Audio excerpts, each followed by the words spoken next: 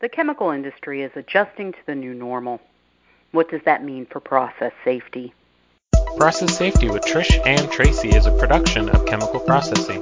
Chemical Processing focuses on serving engineers, designing, and operating plants in the chemical industry. Welcome to this edition of Process Safety with Trish and Tracy, the podcast that aims to share insights from current incidents to help avoid future events. I'm Tracy Purdom, Senior Digital Editor with Chemical Processing, and as always, I'm joined by Trish Kieran, the Director of iChemie Safety Center. Trish, why don't you update us on what you've been up to lately?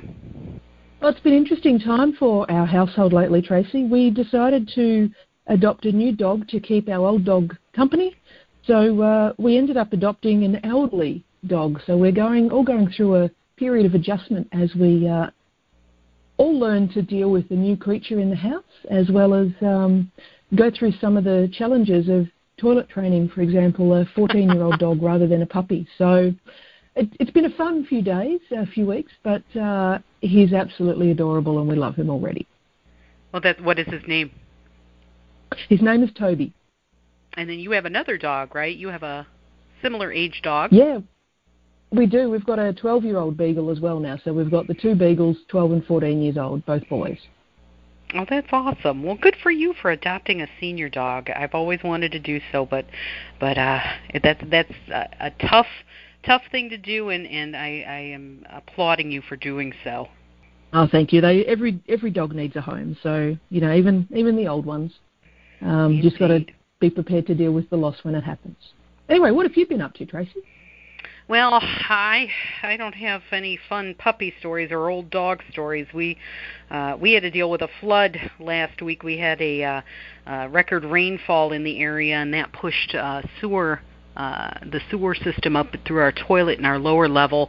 So we've been dealing with the cleanup on that, and it's not our first time, unfortunately, dealing with this. So I did have a plan in place, calling the insurance company and the cleaning crew and making sure that we're on the list to get someone out the very next day, because last time it took a couple days, and sitting on raw sewage is not fun. So I did have a little bit of a plan in place, but it was interesting. Each call this time I had to answer some questions about COVID exposure. So I guess we're dealing with this as our new normal for everything that we're doing these days. And in today's topic, we're going to explore how companies are coping with their new normal. And while eventually this pandemic will be behind us, we hope, the lessons learned will remain valuable for future disruptions of any kind. And in previous podcasts, you and I have talked about working from home and virtual meetings and trainings. But there are so many other things that need to be considered in our current world, our current pandemic-impacted world. Can you offer insight on some of the items that normally would be an in-person or in close proximity task to execute, like risk assessments and team environments, and what do we do about shift management and turnover? Yeah, it's a really interesting area. We're now delving into things that we never thought we could do remotely. And we have to, because it's the only choice we have, otherwise they don't get done. And considering risk assessments, there are probably some risk assessments you can put off and don't need to do, but there are some that you do need to do, particularly at this time, because the work that you're doing may be changing in some way, so you need to potentially be going through a management change process, which will require a risk assessment. So we've had to think a little bit creatively and figure out how to deal with some of these assessments remotely. Last week, the Safety Centre actually published a paper where we had a conversation with a lot of our member companies and said, what are the good practices and tips that you're doing? How are you making life work in this new environment from a process safety perspective? And so we published that on our website last week, and it's a really useful list of all sorts of different things to think about. But if we just turn our mind to, say, risk assessment and assurance, for example, risk assessments, it turns out, can perhaps be done remotely, but we need to do them a little bit differently. So one of the things that's come up is pre-assessment preparation is more important than ever, because you don't get the chance to have a little conversation in the room beforehand or get a little bit of the way through the assessment and go, oh, I don't think we got that. We need to go and look at something. We don't get that luxury anymore. So we need to make sure we've got really good preparation, defining the roles required for the review, how those people are going to interact with each other, how are they going to get access to the drawings and documentation they need, Are we going to need to think about things like, do we develop a generic management of change to address the changed circumstances for people, and then have each group actually review that management of change at the start of their assessment to make sure they understand their ground rules that they're going to work to? A couple of the other important things we've discovered is that the quality of the facilitator is more important than ever. You can't be a passive facilitator when everybody is virtually in the room. You actually have to be very active, drawing out participation from everybody, making sure everybody is getting a chance to have their say. But coupled with that, the scribe. Normally you'd have a scribe that's probably a junior process engineer, and it's a way to teach them about HAZOP a little bit more, or PHA, and so they get to be the scribe. Not in today's world at the moment, unfortunately. We probably need to have scribes of the calibre of good facilitators, because the scribe is unlikely to be able to be sitting right beside the facilitator and be getting direct guidance from them, as would normally happen in a PHA. So either we need to try and have the two of them in the same room, obviously socially distanced, or they actually have to be a very experienced and competent scribe to be able to know what they need to do, because they won't necessarily have someone right there to ask. It goes without saying, your technology has to be robust. You've got to have decent internet signals so people can actually communicate. And in the work environment, many of us work with multiple computer screens, which is great. And it means we can view two different things at once. But chances are people's home office setups don't have that. So if we're down to just one computer screen, you've got to think about how people are going to be scrolling through the data and the information. How we're going to be presenting the assessment record to people. The software programs we normally use to track the output of risk assessments might not be suitable. We may have to go back to old school Excel spreadsheets so that we can track the information and then upload it later. You've got to think about how people are going to get the drawings. Are they going to get hard copies? If they are, all the nodes have to be marked up ahead of time. We can't expect people to do that. They're going to have to get them in sufficient time to be able to review them. There might be health concerns about where they've been printed and are the pages potentially contaminated, or even just things like people might be concerned that I have to give over my home address for you to send me that package of information. So these are things that we would never normally think about. We need to make sure that people have plenty of time to catch up in the conversation. The conversation's going to move slower. Assessments are going to take, in the experience we've gathered, at least 20% longer. And in some organisations I'm hearing much, much longer, 100%, 200% longer, especially for the first couple to really work through. So there's certainly a lot of different aspects of it that we really need to try and understand. Do we have access to CCTV as a site if it's a brownfield site, so we can actually see the site if we want to look at something maybe? Could we send an operator out to take a photo or a video? Obviously following hot work processes would be necessary as well. How are we going to make sure that we do get everybody speaking up? What's our communication protocol? It's a really important thing to factor in as well, to make sure everybody gets their say. And as part of that communication protocol, there needs to be a decision made. Is it cameras on or cameras off? It needs to be the same for everybody. There's not necessarily one benefit either way. There's arguments for both, but everybody needs to be in the same boat. Either everybody's camera on or everybody's camera off. That way there's no distinction between the participants, which is really important as well. It's also critical that when you do the final report, that you note in the report that it was done virtually, because this is a new world and we need to understand that. And perhaps set a review period that's much, much shorter than it normally would be, so that when we do get a chance to all get back together in a room together, we can sit down and look at it and make sure we got it right, make sure we didn't miss something, because otherwise we're potentially just building latent risk into our facilities, which is not going to be a good outcome when that risk eventuates. And get improvement ideas from the participants. What worked for them? What didn't work for them? What else might they want to do differently next time if they need to do it? And interestingly, one of the other points that one of our companies brought up was, when you're actually assembling a team, normally you go, okay, we'll get all the people in the room, we'll get a lot of people, we'll make sure we've got everybody. When you're doing them virtually, you probably want to pare that right back. You only need the key critical roles in the room. If you have too many people in the room, you risk losing control of the conversation and the process.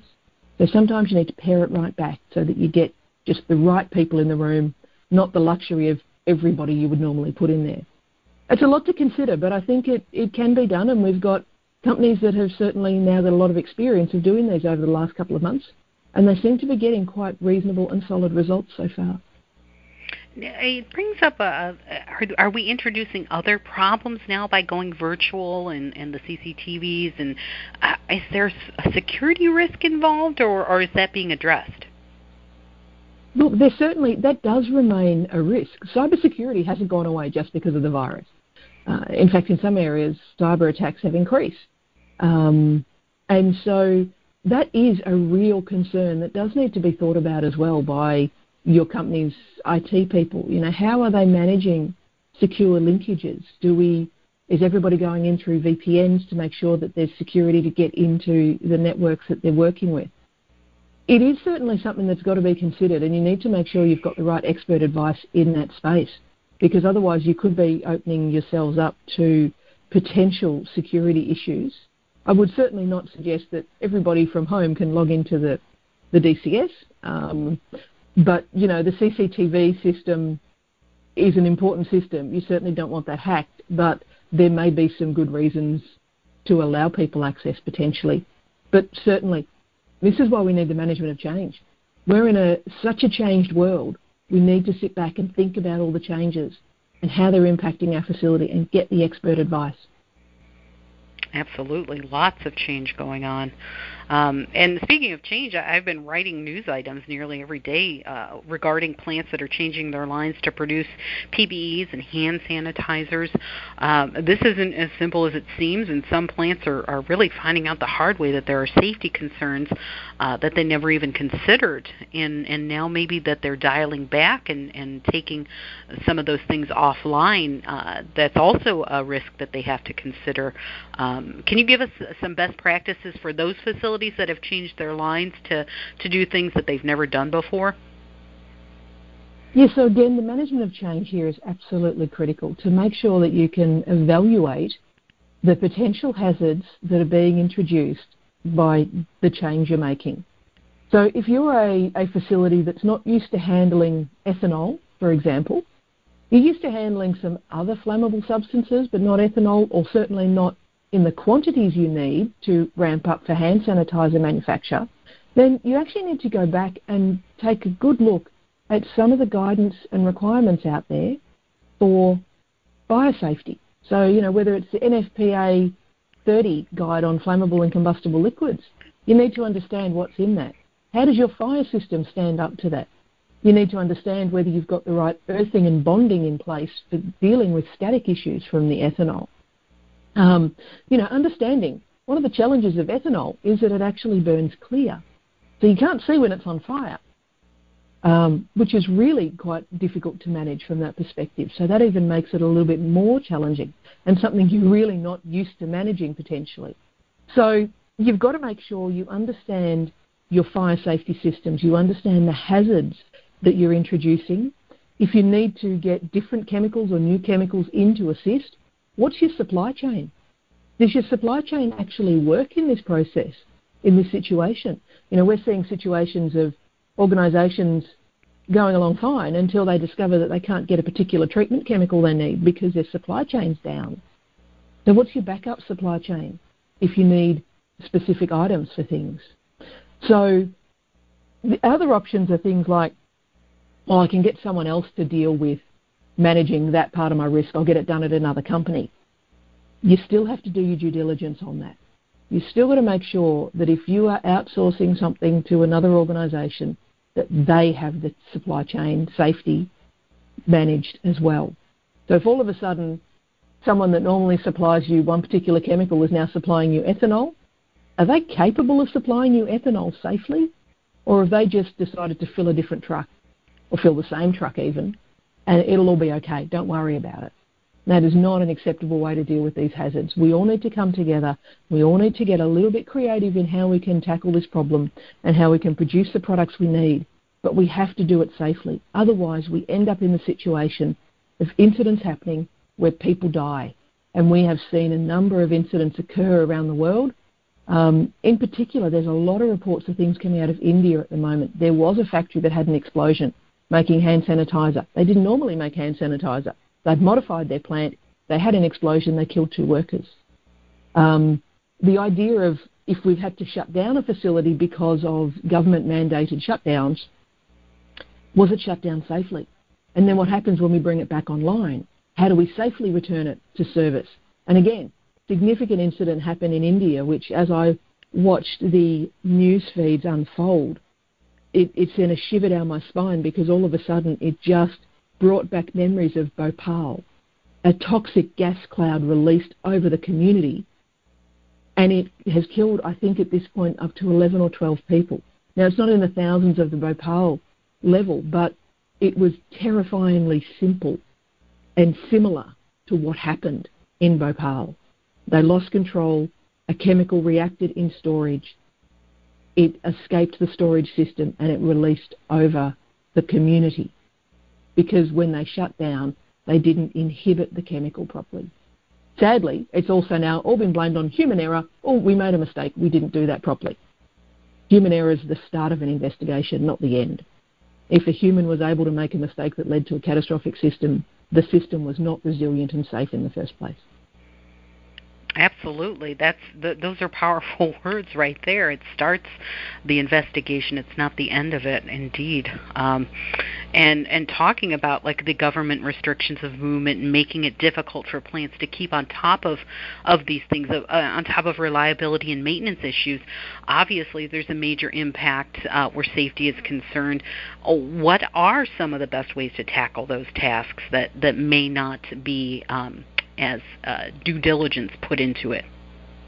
So we really need to go back again and now start to do task-based risk assessments that we've probably already had for our maintenance tasks, for example. But they assume that there's 2 workers standing side by side doing a particular task together, perhaps. Well, we can't do that now. We need to maintain the social distancing even in our manufacturing facilities. So it might mean you have to take a step back and start asking yourself questions about, okay, what can fail? What would be the outcome? And how can we manage it at this time? And that may mean that you can then make a risk-based assessment and say, well, actually, we don't need to do that particular piece of maintenance right now because it's difficult to do in the current circumstances. And if I can comfortably answer what could fail, what would be the outcome, and how can I manage it, and it's not significant, then maybe I can leave that for the moment and move on to the more critical areas where I just have to do something. And then once you get to that point, you then need to think about, okay, well, how can we achieve some of this social distancing required to do tasks? In some instances, we may not be able to, and we may need to have to resort to our last line of defence in all cases, PPE. So depending on whether it's masks with face shields, with glasses, with gloves, etc., even potentially Tyvek suits, whatever it is, depending on the task, depending on how we're going in terms of managing the health of the workforce as well. You know, are your workers getting at least temperature checks on arrival? Or are we monitoring their health in some other way? Are they living in a secluded area? Are they basically effectively isolated between work and home? If we've got offshore facilities, for example, or remote facilities, how are we managing where they're living together? We may need to change the living arrangements in some of the facilities. For example, I know a lot of offshore facilities would normally have shared cabins. Well, there's no shared cabins anymore. Everybody has their own space. Nobody shares a cabin, not even with the day-night shift handover, because we can't afford that cross-contamination potentially if one of them is ill. So it's causing us to think about a whole lot of things that we never really thought about, and a whole lot of things that we never really thought about from a process safety perspective. So the paper I mentioned, we actually talk about mental health, stress and distraction, working from home, and you think, well, they're not process safety issues, but they can inhibit a person's ability to make a good decision. And when that happens, we can have a process safety incident if that person's decision is about process safety. So this goes far beyond our traditional process safety areas. We're now needing to think of a whole lot of other things, a whole lot of other factors of how things work. If it does go wrong, how are you going to manage the emergency response? What happens if your emergency responders aren't available? We're now almost in the situation of potentially what we call a NATEC situation, a natural hazard triggering technological accident. So, emergency services are busy doing other things. Do they have time to respond to us, or are we going to be lower on the list? How do we manage? Do we have enough people? Are we compromised because our normal response team is only at half strength because either we've had to reduce the resourcing on site or they're ill and they're unable to work? Do we have we gone to the stage of, some companies have taken their teams of all sorts of different things and they've split their teams and they've segregated them and they've said, you're the red team, you're the blue team. You two teams are never allowed physically in the same place together at all, because this way I'm at least protecting half of you, because I've halved the risk of all of you going down by segregating you now. Now, these things impact onto our personal freedoms and liberties, without doubt. But at the end of the day, this is actually not about an individual's personal liberty and freedom. This is about the health and safety of our communities and our societies. And that means sometimes we all need to make sacrifices so that we get the right outcome for everybody involved. And that's just one of the things that as a society sometimes we actually just have to do. And what we're producing needs to be produced, and we can't just stop it. We do have to go in there and do those things that you mentioned, things that we don't even think of. I'd never even thought about, folks living together on an offshore, and what happens there. And the PPEs, I mean, that's got to bring some sort of risk itself into it. I know when I have to wear a mask to the grocery store, that inhibits me from a lot of things. And now if you've got your workforce having to don these PPEs, that there's other considerations you have to concern yourself with. So lots of things on the plate here that are brand new. They are. And a big challenge with PPE is if you don't wear it correctly, it's not effective. So the idea of, we put on our mask, well, did we fit it properly? Is it actually sealing properly? And do we touch the outside of it? Because if we touch the outside of it, then potentially if there's any contaminated surface on that mask from someone else, it's going to be on the outside. You're contaminating the inside, someone else is contaminating the outside with their breathing. So do you touch the outside of it? And if you do you immediately go and wash your hands? How do you store it then so you don't end up with it contaminating something else? People are wearing gloves at the moment, which is great. But putting on gloves correctly, and it sounds silly, how do you put on a glove correctly? There are actually ways to put on a glove correctly, and more importantly, ways to take a glove off correctly. Because keep in mind, the external surface is contaminated potentially, and you have to treat it as contaminated. As a first aider, one of the things that we always, talk to other first aiders about is, when you take your glove off, pretend it's covered in blood, because you really don't want to touch any part of it then, do you? Pretend It's covered in blood. How are you going to make sure the blood remains, as you take the glove off, ends up on the inside of the glove so you can actually safely dispose of it? But the other thing is, we see people wear gloves and they think that they're protected because they've got gloves on. And so they do things like, go to the restroom and they don't bother washing their hands because they've got gloves on. Then they go to the supermarket and then they touch everything. It's the false sense of security. Yeah. It's not a magical protection. If I touch something with a glove and it's contaminated and I touch something else with that same glove, I've contaminated it. So, whilst the glove protects your hand, it does not stop the spreading of something. And so sometimes we just need to think about what we're doing a little bit more. But we're also asking people that have potentially never worn PPE to wear PPE. And we're not teaching them how to do it properly. In the workplace, we have big training modules on how to wear your PPE properly. I haven't seen those come out for the public yet very much.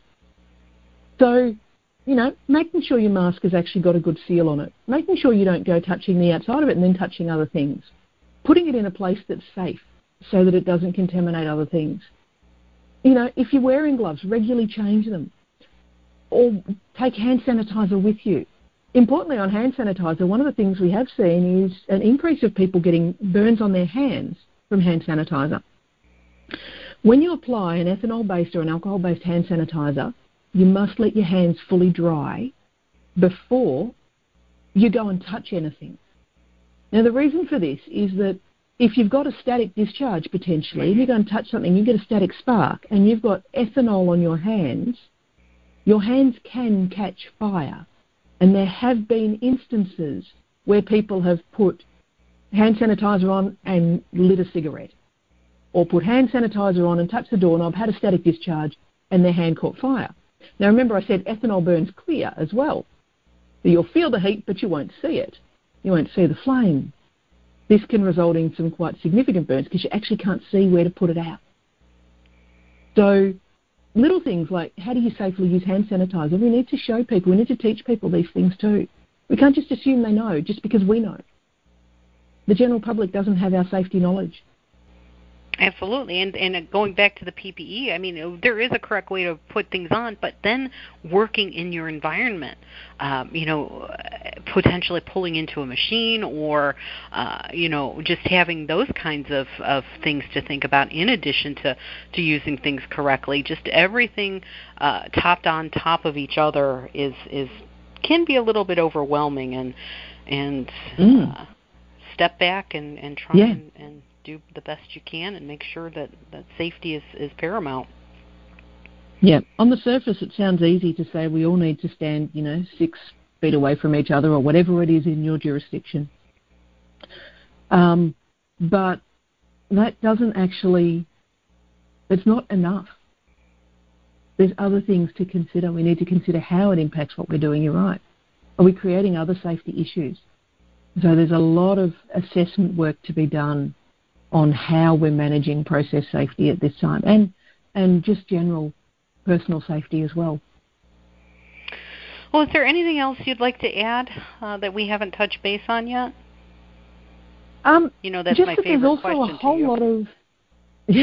There's a whole lot of other fantastic resources out there in this COVID space that I would recommend people take a look at.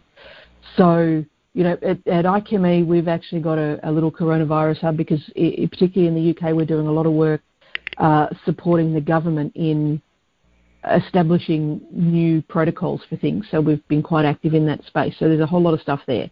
But the Energy Institute, in conjunction with the Centre for Chemical Process Safety, very early on, produced a bow tie diagram for COVID infection. Now, it's about how do I not get infected? But from a personal perspective, it's an excellent bow tie, and I would commend it to anybody to take a look at. CCPS have also applied their risk-based process safety guidelines to a pandemic or a similar event and have produced a monograph on it, which is also an excellent document that I would commend you to go and take a read of and think about your process safety management system and how you've got it covered. But there's also a wealth of other resources and references, all of which we've noted within our paper that you can find on our website. There's so much great information out there. Look for the credible stuff. Please don't be caught up in the stuff that's perhaps less than credible that could result in people getting hurt because it's not correct. I will reference everything in the transcript of this podcast as well. What is the name of the paper? I know we've talked about it throughout this entire thing, and I don't know if I've heard the title of the paper. It is Managing Process Safety During the COVID-19 Pandemic. Well, that's straightforward. Yep, simple. I like simple descriptions. It works for me. I'm a simple person at heart. I need simple descriptions. How can you manage process safety better at this time? Well, here's an example of how to do it.